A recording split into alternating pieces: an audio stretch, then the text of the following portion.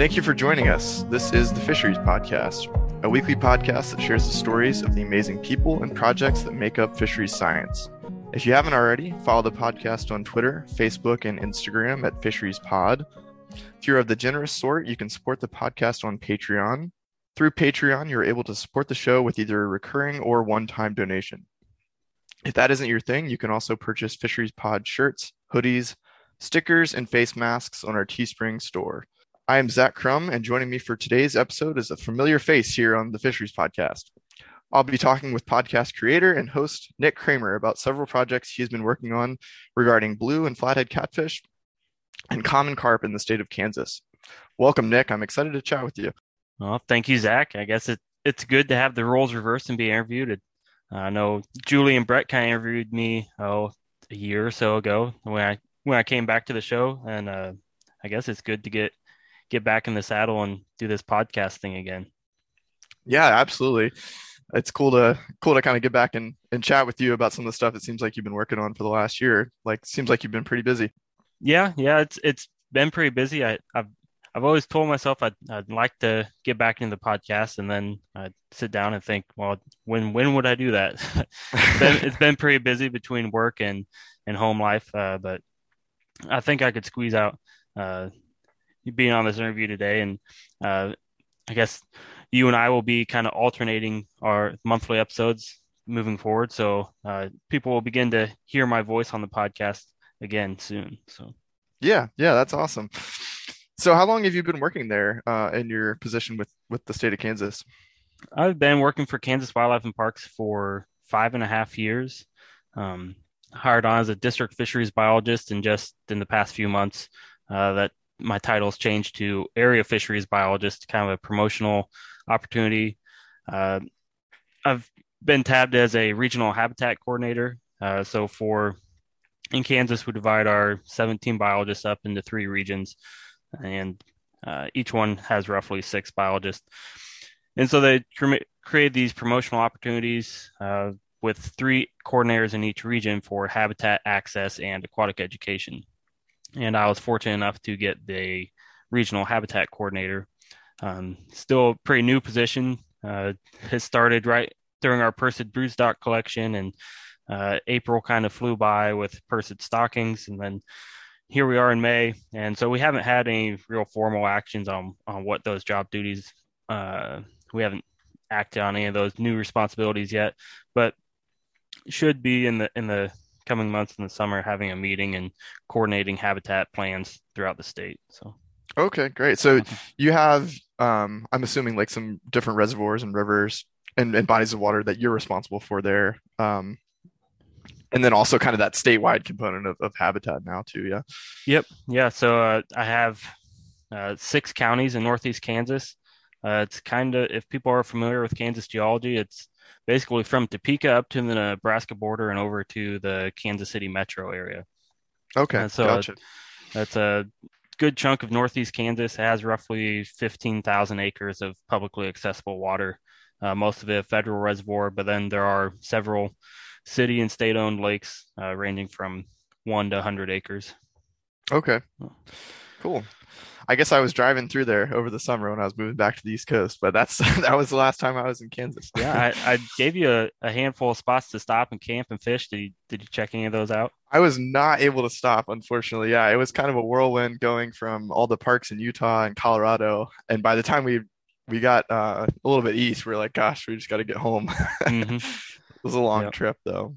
But yeah, so I'm excited to talk about some of the different projects that you've been working on, it seems like lately.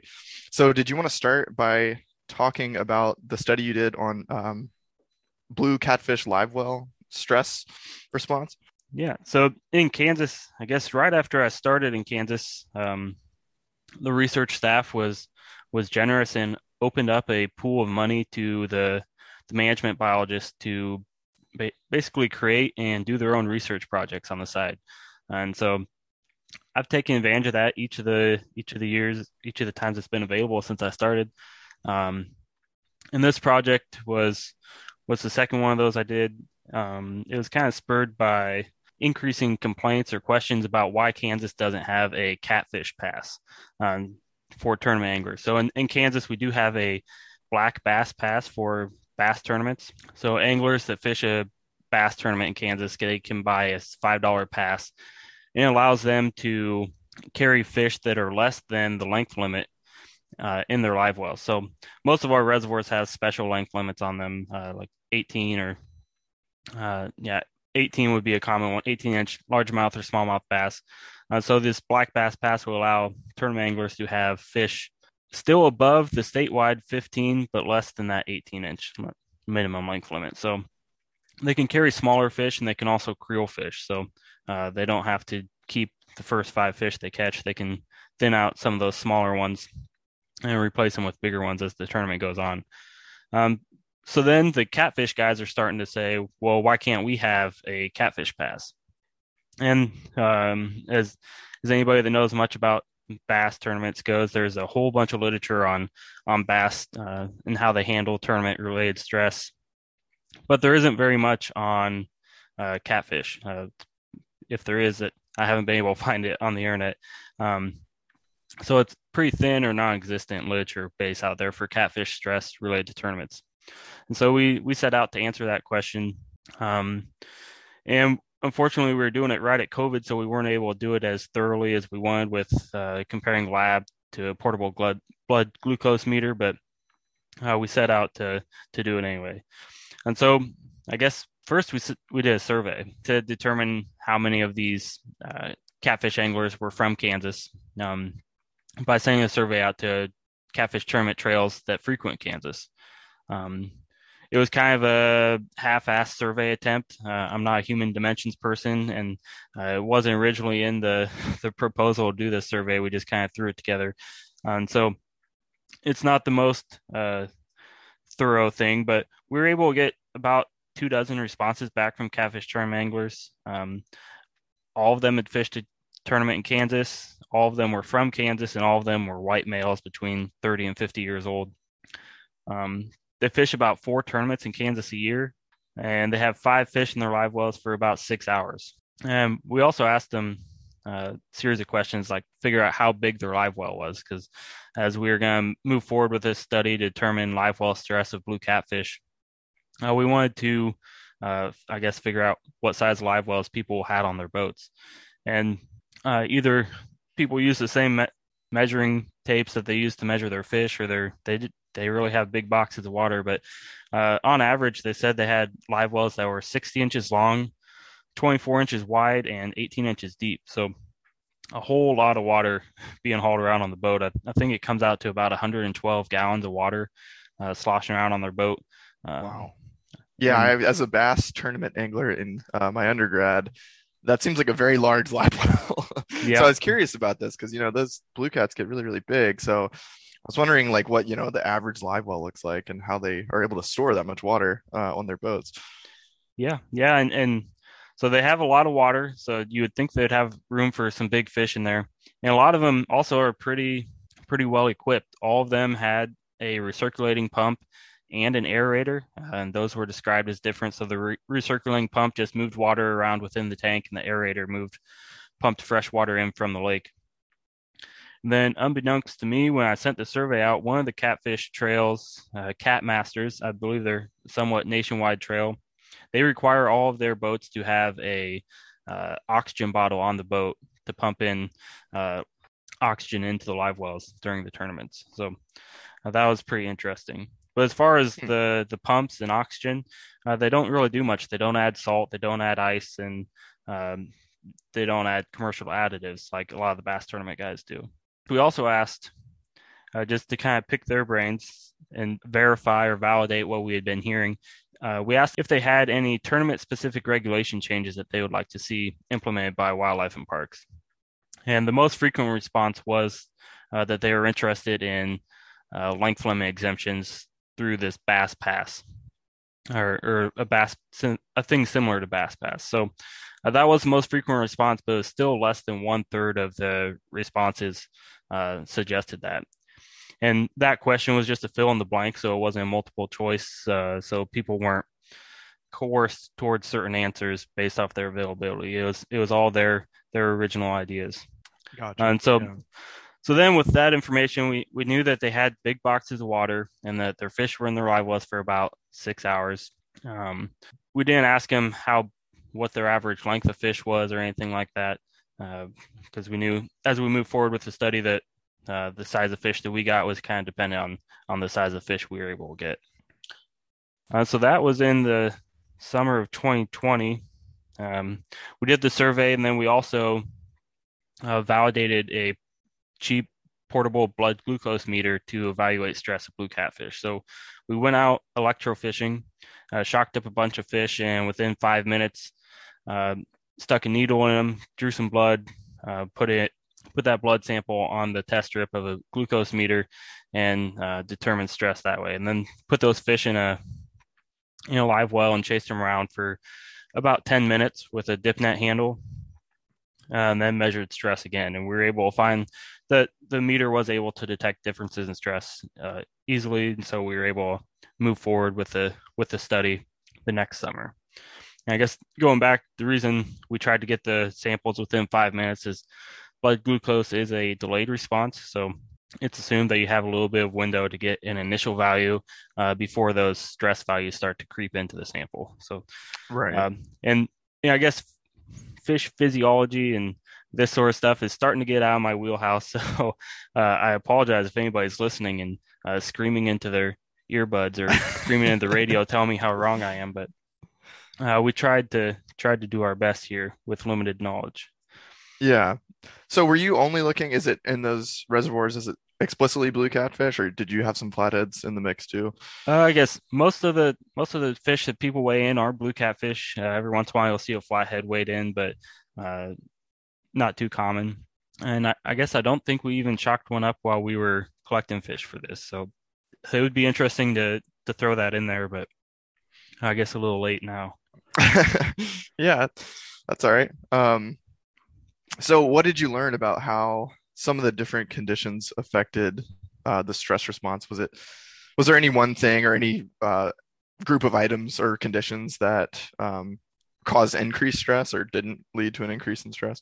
We looked at flow, live well size, and live well crowding. And the way we did that was the following summer, we built a series of artificial live wells out of plywood, put them on a habitat barge, and drove to our study site close to where we could get fish. So when we looked at live well flow, we had 3 sets of 6 live wells, so 18 total. And for the flow component, they're all set up as the same size. 6 of them had fresh lake water being pumped in constantly. 6 of them had just recirculating water with bilge pumps. They're 500 gallon per hour bilge pumps, so the fresh lake water was also set up to try to be roughly 500 gallons per hour. And then the third set of 6 live wells was just left stagnant water. So once it was filled up, it was just left alone until the end of the day. And so we'd shock up fish, get our blood samples, throw them in these live wells, and we kept them in there for 2 hours. It just worked better logistically to have them for 2 hours instead of sit there and watch fish for 6 hours. And so after 2 hours, we'd take them out, get another blood sample. And once we looked at all that data, we found that flow really didn't have any impact on the stress levels of blue catfish. They all seemed to do fine. The fish in the flowing waters didn't do any better than the fish in the stagnant waters. So flow had no impact on recovery of fish from stress. And then we looked at live well size and live well crowding at the same time. So we were able to move the dividers around to change the length of the live well from 48 inches to one live well was 36 inches long and one live well was 60 inches long. So we had half and half of those. And then we mixed up whether we had 1 fish in a live well or 5 fish in a live well. So we all had the same number of replicates for each one of those. I think came out to about 20 fish per one. So not a huge sample size, but we were able to find that there wasn't any difference in stress response to live well crowding and no difference in live well stress to live well size. And I guess it was a little surprising that we didn't see any response to anything but at the same time, it goes along with what people have found for bass and walleye tournament information. So live well variations don't really have much of an impact on the stress levels of these fish. It's a lot of times the fish will return to a base stress level or base blood glucose level in the live well, uh, kind of recovering from that stressful capture event. So, Right. uh, Gotcha. So did you look at like dissolved oxygen levels at all? I know that like from working with blue catfish up here in Maryland, it seems that they're pretty hardy in terms of some of the conditions that they can handle and how well they survive. So I was curious if that would impact survival in live well at all. yeah, I'm sure it would. We I guess forgot to pack the dissolved oxygen meter for any of this. There was a After we finished it, I thought, oh, we should have taken dissolved oxygen because everybody has asked us how dissolved oxygen uh, uh, played into it, but there was something we forgot to measure as we were going. We did have temperature sensors in the live wells during the flow component, but Yeah. we didn't Yeah. measure dissolved oxygen at all. No. Right. Gotcha. I figured, if you have temperature, it's like you may be able to look at it that way too. So Yep. Yeah, and so I guess going along with the previous bass studies, the since we didn't find much in live wells, a lot of those bass and walleye studies also go on to say that after that capture event, which is the most stressful uh, portion for a fish, though the live weigh-in is the second most stressful, and that was another big component of the catfish tournaments is the weigh-in process, and it's just something we weren't able to wrap our heads around how to assess this time or this past time around. But we're hoping to look at that in the future. Um, if not this summer, next summer, look at how catfish handle the live weigh-ins and if there's right. ways to Yeah. improve that. So, Cool. Yeah, that sounds like an awesome study, and it seems like you have some more questions that you can mhm. hopefully try to get at. Um, Yeah.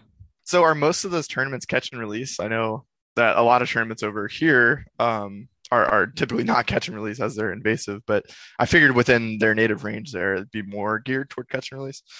Yep. Yeah, they're almost all catch and I think they are all catch and release based. So they'll haul them around in their boats all day long and then pull their boats up on shore, throw them in a tub, wheel them over to the scale, and then once they're weighed and have their pictures taken and all that, they'll put them back in the tubs and cart them down the boat ramp and toss them in right at the boat ramp. It's That's not as cool. nice as some of those bass tournaments where they have live release boats and all that, but uh, all the fish go back, and for the most part, we don't get complaints about dead fish. There have been a few tournaments where we get complaints from anglers uh, about the way those tournament operators are handling fish, but uh, it's it's the it's an outlier. Most of them do a good Right. job. Yeah, that's great. So then I guess kind of going off of that, did you want to talk about another survey opportunity you had for Kansas anglers to talk about their experiences with carp fishing? This is my latest version of those special projects that the research guys let us do, and it's probably my most harebrained and eyebrow raising project that I've done. Uh, when I first pitched it, it was how to manage for trophy carp, and it was all kind of spurred by a Facebook conversation I had with some anglers. Um, I forgot what the original post was, but we do have a contingent of European style carp anglers in Kansas, and they like to uh, follow our Facebook pages and then troll the comments and with various questions about carp management. And one of them just asked when are we going to start managing common carp like trophy largemouth. And it was winter time. And I had some. I was in front of the computer, so I bit the bullet and replied back to him and said, "How would you manage for trophy carp?" And we had a big long conversation. And I guess the question how to manage for trophy carp stuck in my head. And uh, so this project is aimed at figuring out how to manage for trophy carp, its impacts, and what impact it would have on sport fish, and how feasible it is to actually complete those management actions once we figure it out. And Gotcha. the beginning part of that, uh, we rolled it out in March as a survey. We This time I did include the survey in the original proposal and had our human dimensions specialist help me out with that. So it's a little bit better than the catfish one I did. But we were able to send the survey to 2,000 random Kansas anglers who had bought licenses in the past year. We mailed a survey postcard to them. That was our random base, and then we also posted on social media, and there it exploded. So, and I guess before we did any of that, we sent it to the fisheries division to get their opinions and experiences with common carp. So, I Gotcha. guess, Yeah, uh, I mean, I guess for me, I can kind of see the appeal. When I was young, I really, really loved fishing for carp. I mean, it was mhm. always just like they fight harder than anything else in the local pond. So, I mean, that's what I was going to target. Yeah, So it's I get a. it. I mean, they're non-native fish, but they're brought here 150 years ago for food fish. But uh, they were quickly tossed aside and lost favor to largemouth bass and trout and the more popular sport fish that we still have today. Um, but there is a group of people out there in every state and across the country starting to target these fish and they're starting to grow in popularity, or at least that small group is starting to get louder about their popularity. Um, and so I guess it's a I mean they're in our waters. In most cases, we aren't going to get rid of them in all of our waters. So why not manage a few select water bodies for them if it's possible? And so that was the goal of it. And I guess the survey, the reason we sent it to 2,000 random anglers was to kind of get a feel for how many people in Kansas actually fish for these carp. Since most of this was spurred on by that vocal group of Facebook anglers, we wanted to figure out how many actually fished for carp in Kansas. Um, if and so we with that postcard, we figured out that only 37% of Kansas anglers had ever intentionally fished for common carp, Hmm. compared to the when we put the survey out on social media, it came back as 66% of Kansas anglers fish for common carp. So there's a little bit discrepancy there. I mean, you always hear from the most vocal, most angry people on Facebook, but 37% fish for common carp, and of those, I mean, 70% of them do fish for them rod and reel, but then 24 of those are bow fishers. So uh, there is a there is a weird, nice breakdown there. It's not all rod and reel and bow anglers. Cool. So I guess is that just common carp you're looking at? Because I know like in some areas of the country we have grass carp and some of the others that people occasionally will target, usually with bow fishing. But you were just Yeah, kind of concerned about the yeah. common. So the survey was focused just on common carp, and uh, I guess buffalo is kind of specific to our reservoirs, and so it's not as statewide as common carp are. I think you could find common carp in just about every county of Kansas. I mean, you could almost find them in every county of the United States. They're pretty widespread. Um, but I mean, bow fishermen and the carp anglers like to go for buffalo and some of those other non-traditional sport fish. So I guess there is window there to open those up as recreational targets, just like common carp are.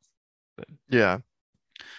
So were you surprised by some of the results you saw from the survey, or was it more what you expected in terms of, how much time people spent fishing for carp and how far they're willing to drive or amount of money they're willing to spend? yeah, so I guess those questions I wasn't really sure what to expect. We did ask um, how far they were willing to drive, and it's usually about 2 hours, which is surprising that uh, people would want to drive that far to target carp. But this was the bow fishermen and the specified carp anglers. Right. So Yeah. it wasn't the um, overall, it wasn't the general population. And on average, they fish about 5 hours. The days per year, I haven't cleaned up all the data yet, so it's a little wonky. But looking at Qualtrics, where we did the survey, it said the mean days fished per year was 300 for both bow fishermen and the carp anglers. So I think there needs to be some data cleaning going on there. I wish I Uh, could fish 300 days a year. I really do. yeah, yeah. A few years ago, I tried to fish 50 days a year, and that even proved challenging. So Yeah, 300 yeah, would be very impressive. But and then you start to get some differences between the bow fishermen and the carp anglers on how many fish they catch per outing. So the bow fishermen, they get 47 fish every time they go out, wow. or they claim they get 47 fish, and then the anglers just see about 8 fish. Both of them are about 20, 21, 22 inches long. And then they both rate their success as average, so that they aren't thinking they're just killing it, having above average success. They both think they're doing an average job. As Right. far as the Well, fate of those fish, that's another spot where the differences come in. The bow fishermen tend to use theirs as bait or compost or put it in their garden or just disposed of, whereas most of the angled fish get released. 61% of those get released. So, uh, as you could imagine, somebody targeting fish rod and reel, like those European style carp anglers, they tend to release their fish so they can. If you get into the real specifics of it, they have they'll even begin to recognize fish by scale patterns and target specific fish when they go out. So it's not hard to believe that they're releasing all their fish. yeah, it's interesting. I know in the UK that's a really, really, really big thing, and they care a lot about just catch and release and the conditions and stuff like that. I always see the pictures where they have like the measuring slings and like in the water with them. So Mm-hmm. it's cool to see like that they're that passionate about it. And I guess some of that is starting to kind of transfer over to certain parts of the US too.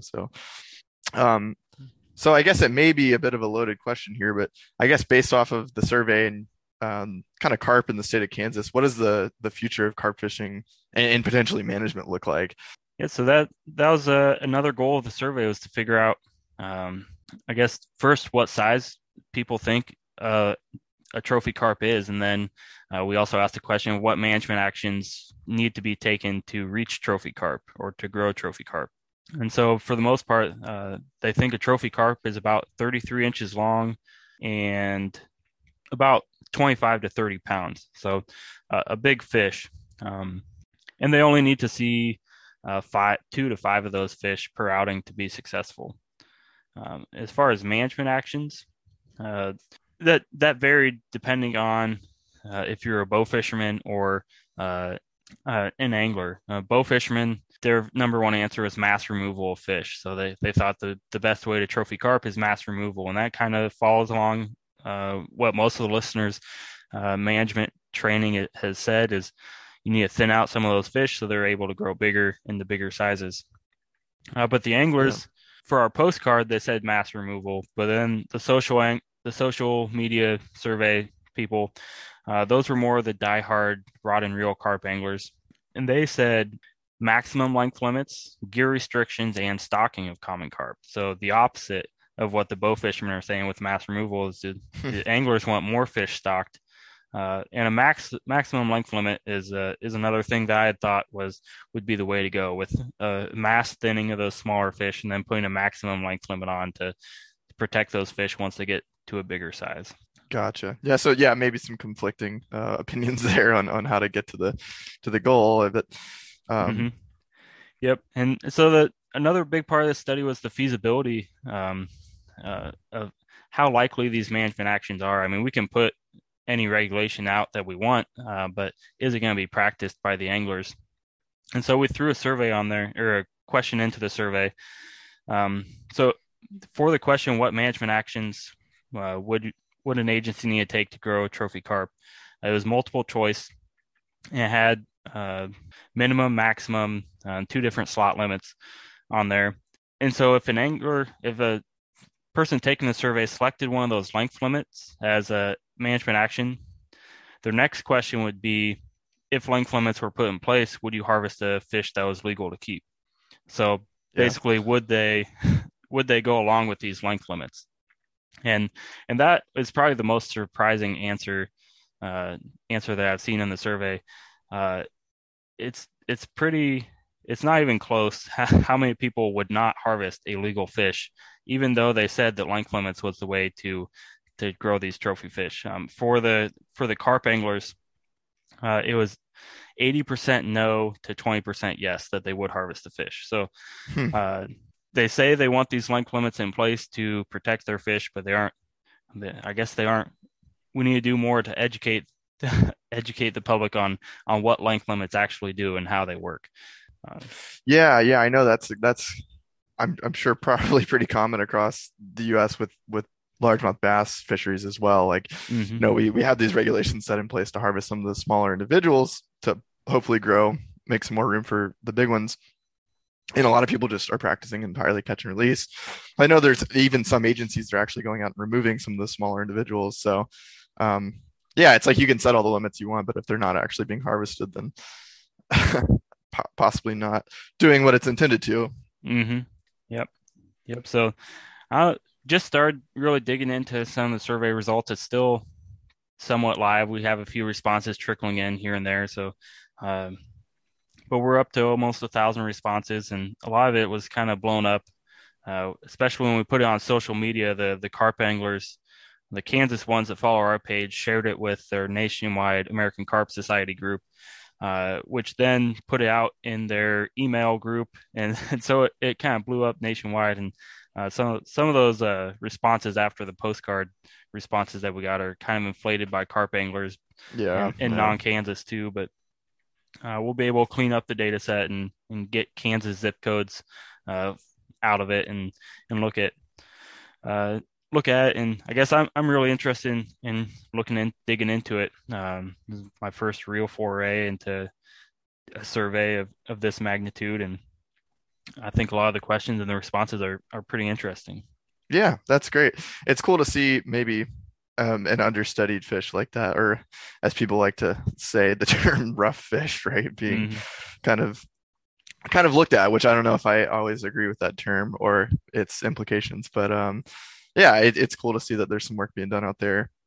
Yep. Yeah, and this we'll be able to take some of the answers from that survey, and so we'll know how big people think a trophy carp is, and look through our sampling information and say, well, we have this size of fish and these impoundments, point them towards that. Uh, but another part of the study is just started this month, going out and collecting a whole bunch of information from fish to try to build a food web model of a couple impoundments in Kansas. Um, that then we can model these different management scenarios and see how those fish populations react to trophy carp management actions. So, yeah. um, just started collecting data for that yesterday. So Okay, cool. that'll be Yeah. fun. That's another fun part to dig into this winter. So, Yeah, I was gonna say we'll have to talk next year once you have everything all done with that model and mhm. fleshed out with the survey results and everything. Yeah. Yeah, I guess I'll be around. I'll probably be hosting. So I'll gladly switch chairs with somebody to answer some more questions about it. Yeah, yeah. Did you want to talk about another project that you have going on, or that you have, I guess, completed at this point, looking at jug lines being used for blue catfish? Yeah, this was just kind of a side project that I used to pass the time in the summer months when I first started.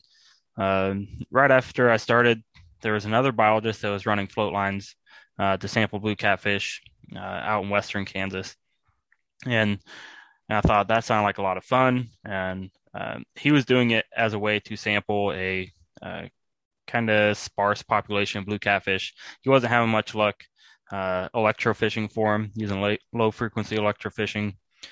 He had issues with salinity and also is a pretty small population, so he was having trouble shocking. And I was also having difficulty finding fish with electrofishing, um, just due to a small population size. And so I was able to buy all the stuff I needed to build jug lines and started setting out jugs basically whenever I had time in the summer and kind of playing with the gear and figuring out where to set them on my lake and then how to mess with the design of these jug lines to better sample blue catfish. So So I guess like to stop there, for anyone that's not familiar, um, like basically what is a jug line and how does it function? yeah, I guess if you're true to the name, you have a gallon jug with twine tied to it going down to a weight. I guess you don't have to have the weight. Uh, you could just have a line going down to a hook with bait on it tied to that jug. Um, Ours are a little bit more scientific looking. We have the orange bullet floats um, with braided rope, solid braid rope going down. We have 50 feet of rope on each one, going down to a solo cup worth of concrete as our weight. Then I built mine with swivels every 10 feet so I could move the hook up and down depending on the depth that I was setting at. Um, and so we we tried to move the hooks around based off of depth, and that also improves our or reduces our mortality of fish. So if we're setting all of our hooks on the bottom, so 5 foot above the bottom, we were seeing that if we get out in deeper water, we're getting a lot more mortality. I mean, we have a deep enough reservoir that we stratify in the summer months. We don't have much flow through in the summer. So we stratify. And if we're set these bottom sets, we start to see a bunch of fish die off. So we move those hooks up as we get deeper in the water to keep the fish above the thermocline. Right. And so we drastically reduced mortality doing that. And then the next thing we messed with was bait. So once we figured out where to put the hook on the line as we were setting it out, we wanted to figure out bait.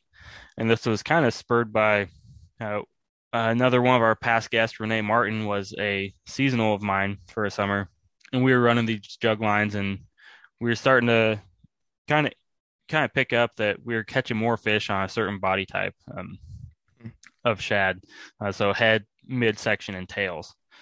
And so we thought, well, let's do a small project with this and look at it. And so we put colored beads on the snap swivels as we were going out, so we could keep track of what bait was what. And we ran the shad head, body, and tails, and then we also had carp sides thrown in there. And overall, we didn't find that there was any difference in catch rate or size of fish that were caught on the different shad sides or carp even. But we did notice that carp stayed on a whole lot better than shad. So we settled on using carp for moving forward in the future. It's also a little bit easier to get. You can go to almost any impoundment and shock up a boatload of carp and flay them out and cut them into squares and freeze it, and you'll have enough bait for all summer long. Where the shad, you almost need it fresh, because if you freeze shad, it's almost just like mashed potatoes on a hook. It doesn't stay on very well at all. Yeah, I've kind of learned that. So I'm using trot lines a little bit for my research here, and I kind of learned the same thing. The shad, they're really great fresh and they're really smelly, but kind of freezing them and thawing them they don't do so well. So I'll have to look into using carp. Yeah, the real oily meat, so it works good for catching catfish. At least we found that there wasn't any difference in catch per unit effort between the shad and the carp. And then the following summer, I guess the first time we used carp, we were just kind of flaying it out and cut it into cubes based off of what the fillet size was. And then the second summer, with me and another seasonal, thought, well, let's do a little bit more sciencey stuff on this and figure out if there's a difference in catch rates by bait size. So it wasn't a drastic difference, but we had a 2-inch by 2-inch piece of cut carp and a 2-inch by 4-inch piece of cut carp. And so we looked at catch rates of that and found that there was no real difference in catch rates. The smaller chunks did catch more fish, but it wasn't a significant difference or anything.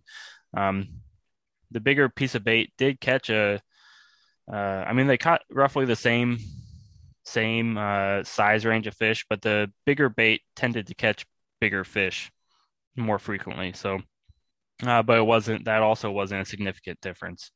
So we ultimately settled on you get an equal amount of bang for your buck using the small bait, plus you get twice as much bait out of a fish using the 2x2 pieces compared to the 2x4. Right. Yeah, that makes sense.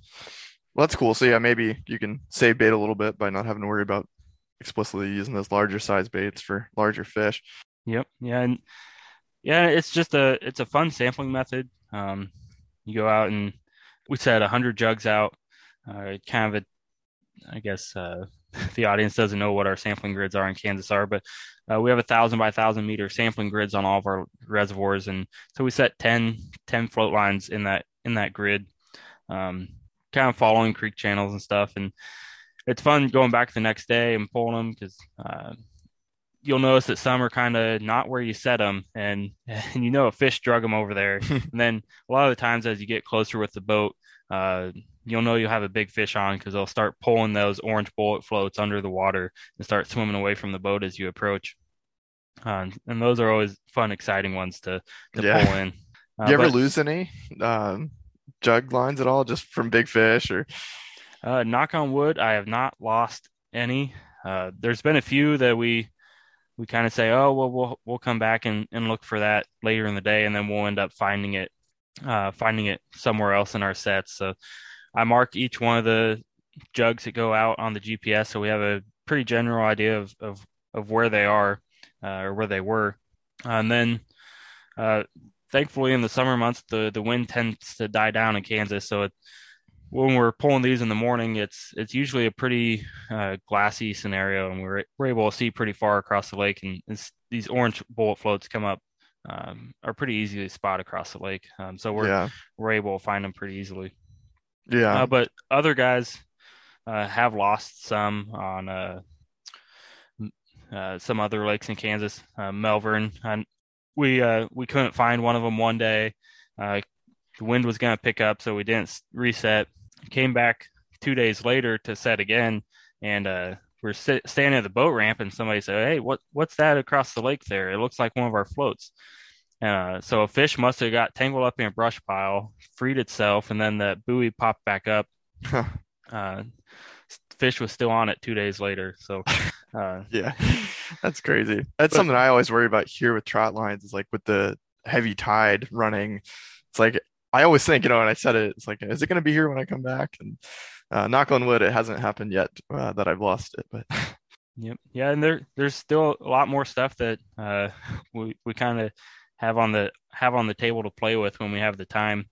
Uh, Jug lines has taken a little bit of a backseat with some of these other summer projects that we have going on in Kansas, but um, I still have jotted down to look at hook size. Currently, we're running 10-aught must-add circle hooks, and a lot of the smaller blues that we see, I mean, have a hook going right through the eye or close to the eye when we land them. So, yeah, seeing if we drop yeah, to a smaller hook size, if that affects catch rates or size of fish that we catch, and it another thing was it's easy to go out and get frozen or get a whole bunch of carp, cut it up and freeze it, but would we have better catch rates if we had fresh bait? Um, mm. Yeah, that's a good point. I always wondered that. I mean, I know that some catfish anglers are pretty specific about their bait being mhm. perfectly fresh, and I could see. I mean, I'm curious what you would find doing that. Yeah, yeah. It's just stuff, fun stuff to play around with in the summer months uh, Yeah, when when we aren't shocking for blues. So yeah, nice way to pass the time on nice, cool summer mornings. right. Yeah, that's awesome. I'll definitely be doing a lot of that myself this summer. So looking forward to hopefully getting my hands on some big blues. It's cool that they allow you to do some of those smaller research projects kind of on your own. That's really neat that they're supporting that. Yeah, yeah. It's a. I'm almost a little sad. I've told my supervisor that I was going to take a break from doing these projects while I get acquainted with the new role I have as the regional habitat coordinator. But I guess hopefully I'll be able to return to it. I guess the break will give me some time to formulate some new ideas of what to look into. So Yeah, yeah, there you go. Nice. Well, I guess we've already heard probably at some point on this podcast, I'm sure your final five answers. So I didn't know if you wanted to go over those at all. well, it's paddlefish. It's my favorite fish. Anybody could guess that. I was gonna say, has it changed at all? No, no, no. Paddlefish is my favorite fish. Guess favorite memory is it's probably just still working the fun times shared with all the different colleagues. Not so much the sampling fish, but kind of the interactions in between the samples. That's always my favorite memory. A handful of those get pulled into that. Yeah, definitely. There's nothing like that lunch break out on the boat, in between sampling. hmm It's been a while. I've forgotten my own questions. Well, yeah, I mean, if you want to go through them, I guess I can pull them up here. Let's see. dream job. I don't know if that's one that has changed at all within the last however long it's been since you answered these. No, I think I'm still in my dream job. Yeah, there you go. See? I told him when I interviewed that it's close enough to my family to keep me happy, but far enough away to keep me sane. That they have to. It's almost a weekend trip for anybody to come visit us, so uh, people aren't dropping in unannounced. And but as we talked about on the podcast, Kansas has given me the freedom to do a variety of things, research projects on top of my management tasks. I'm able to travel to meetings.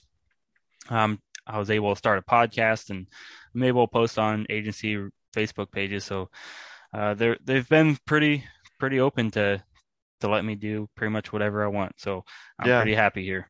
that's great. Yeah, it sounds like a kind of an ideal scenario, really. Hmm. So I guess kind of going off of these individual sort of smaller research projects that you've been doing, if money was not an issue, what is one project you like to work on? And I guess we could tie that back to those particular projects there, but I'll leave it up to you. Oh, I guess hmm. This one is always the trickiest one for me, and so many people seem to come prepared to the podcast with such amazing answers to this question. But for me, I really like gear evaluation type stuff. I don't think we should ever just settle in and stick with the gear just because it's the way we've done it before. We should always be looking to improve and modify our gears to improve our catches and reduce our bias. So uh, just playing around with all the popular gears that state agency folk use and determining if there's a better way to do it. That would be my dream project. Or Yeah. it's not the most exciting of projects, but it's the one that came to the top of my head. Yeah. No, I think it's great. Cool. So then I guess kind of one last point or principle that you'd leave our listeners with. I know you probably had a couple of good ones so far, but anything new come to mind here? I guess the one that always I think I always use for this question is to share your story. One of the reasons I started the fisheries podcast was uh, because I was tired of being confused for a game warden. I would go somewhere for a fishing clinic, and somebody would ask me if I'm a game warden or ask where my gun is, and I'd say, no, I'm a fisheries biologist. I don't write tickets. So just sharing your story, letting people know that what you do and why you do it. Um, and I'm not the best. I don't listen to my own advice at sometimes. I don't do the best job at communicating as I should in this role, or since this is my message. But uh, I guess it's just a good point for myself and everybody to just to share your story and uh, continue to spread why fisheries is so amazing. Yeah, yeah, and I think it's really important for everyone in this field to always keep in mind is that everyone's story is so different. So sharing your experiences, like people are interested in hearing about it. Hmm. So yeah, I would encourage the same thing. With that, I guess we'll stop there. So thanks again for coming on the show, and it was good to catch up. And I'm sure you were kind of glad to be back on, kind of like back in the saddle, like you said on the podcast. So Yeah, it's good to be back. And we kind of mentioned it briefly at the beginning, but you and I are going to begin alternating those monthly episodes. I stepped away because I was too busy, and uh, same way with you. But you're generous enough not to completely step away. So we're going to alternate those monthly slots that you have, and so it will give yeah, me a so a chance to little ease back into the podcast and give you a little bit of a break. So. yeah, yeah. Yeah, grad school is definitely not easy. That's what Mhm. I'm learning.